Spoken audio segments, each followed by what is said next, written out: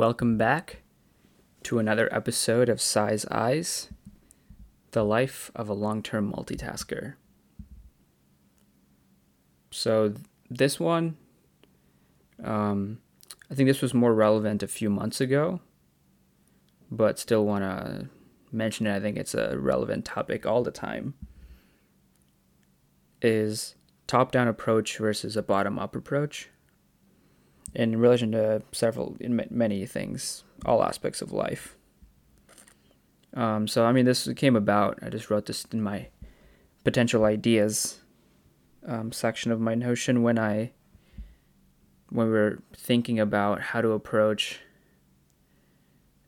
something in the business.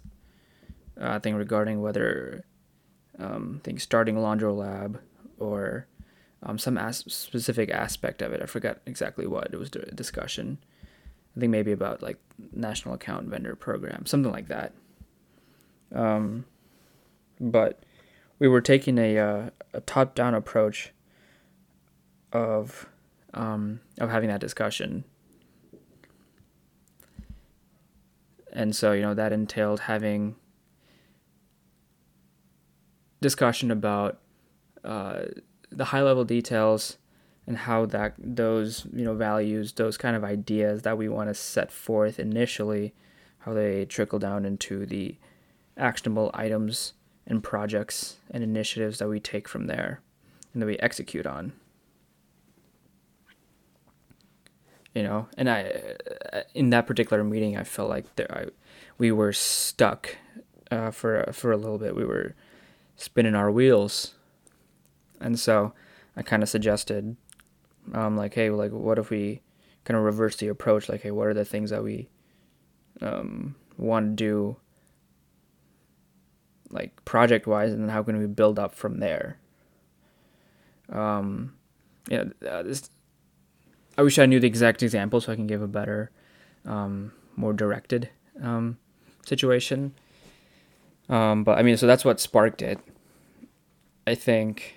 Kind of analogizing this to, let's say starting my own company, anyone starting a company, right, from like the traction perspective, what we kind of read in the book and what was suggested by, Duden and their teams, obviously the VTO perspective, which I've talked about a little bit before, about the vision and traction. So kind of setting the vision first, and then building out the traction, what we're doing with OKRs, obviously setting the objectives first, and then building the key results from there, and then the projects, or those are the key results, and then building the, the key result plans from there. I think both are. I think that's definitely a valid way to do it, and obviously, it's worked. To whatever extent it has. I think there's also value in taking that bottom-up approach. So let's say starting a company. I think the first thing most people would do is kind of create the business model. Well, let me backtrack. I think the first thing I would do creating a company, there's two different routes, right? So it's one is the product, right? It's identifying the problem is the first thing, I think. The most logical thing. What a product, service, something that is, what is a problem statement? What is your product or service going to solve for these consumers, for this audience, right? And then you build out the product. Right, so that's a bottom-up approach of clearly defining and then building out the exact solution. I would categorize that under bottom-up approach. Right, but then you can also. I obviously haven't cleared out my thoughts here. This is real-time thinking right now. This is what I intended for this podcast originally, so this is good. I think setting like the vision statement, the mission statement, the values, like where does that fall into the process? I mean, so like I'm not saying I have any of the answers at all. I'm just trying to ask the right questions. So like, when in the process do I go from the product, the service, to the high level? Do I start at the high level, go down, or do I mix them like interchangeably or intermittently, I should say? Do I start at the product, then set the values and the vision, and then go back to it like, hey, this is the initial direction what we want for the product, then set the top down directive, and then go back and refine the product or service, and then go back and refine the values maybe, or the purpose, or anything there. And so I really haven't said much in the last 6 minutes since I've started this, have I? But, it's something that's always on my mind, or not always, but when in a discussion where they're spinning wheels, how can I improve this conversation? Like, are we taking the right approach? I think I read an article by one of our former employees, Dave, on LinkedIn. He's talking about, I think, value and variance and how we should be framing when we plan. Like the OKR process that we have is good for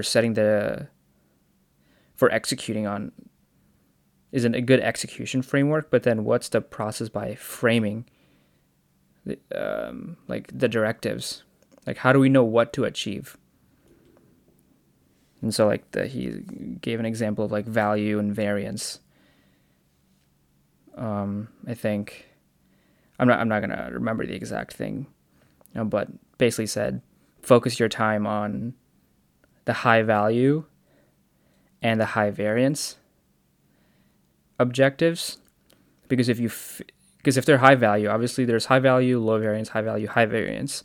If you focus your time on high value, low variance, then you're not spending your time as effectively as possible, because there's a low variance of like the probability of kind of what the range of outcomes are going to be. And so instead, if you focus your time on high value and high variance, you could be getting like a 0 or 100 on a test, but that would be accounting for 70% of your grade. Then like disproportionately spend your time studying for that test instead of like those small homework grades. And if it's just completion, then no, just do it adequately, but take away time from that to study for the test, which will disproportionately impact your grade. So kind of same thing for business. And so how does that relate to a top-down, bottom-up approach?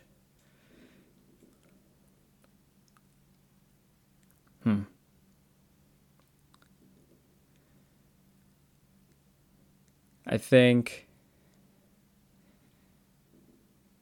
just having a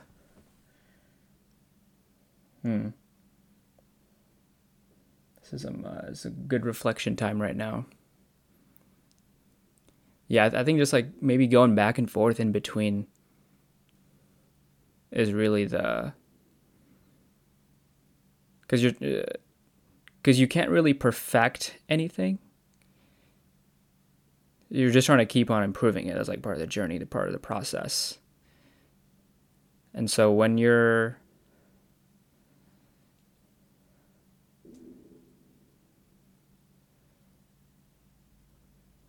like, each will feed into each other.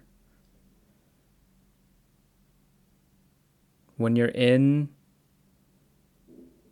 the moment of you'll maybe be sparked with an idea that when working on, let's say, this laundry bag, it's like, oh, this should be like a high level thing. And so then you're jotting down notes and ideas while you're working in the weeds, when you're working in the details. and that'll provide more direction for when you go plan, every quarter, let's say. So it should be really a feedback loop. I think even when you're setting out the direction, it should be the direction concurrently from both the high level, the top down, and the bottom up. If you're working concurrently, it's kind of like waterfall versus agile. You should be delivering something at the end of the sprint and not after 6 months and then hoping it works. But get an MVP out. So like working on both at the same time, taking a top-down and a bottom-up approach concurrently, I think might be helpful. So like in terms of what I'm trying to build with like education, setting the vision, setting the purpose, all that stuff for how I would position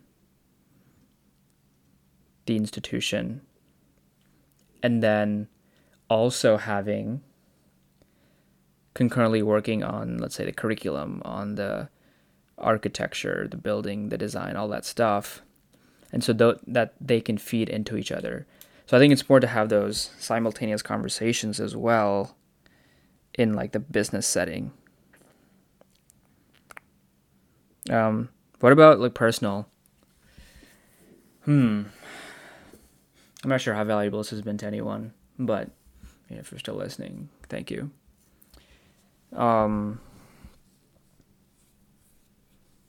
Personally, so outside of business context, I think let's say projects wise. So what approach did I take coming into this year? So I'd kind of taken a bottom-up approach leading into this year. Well, the end of last year before the planning process.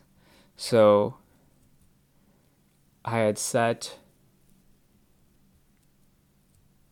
Yeah, I was kind of going back and forth, wasn't I? So I'd worked on like the very small details, kind of perfecting the system. So I was like kind of working on the product, if you will.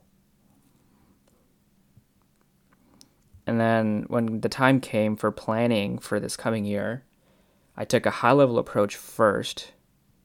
Also, I debriefed on like the execution of everything and the high level of everything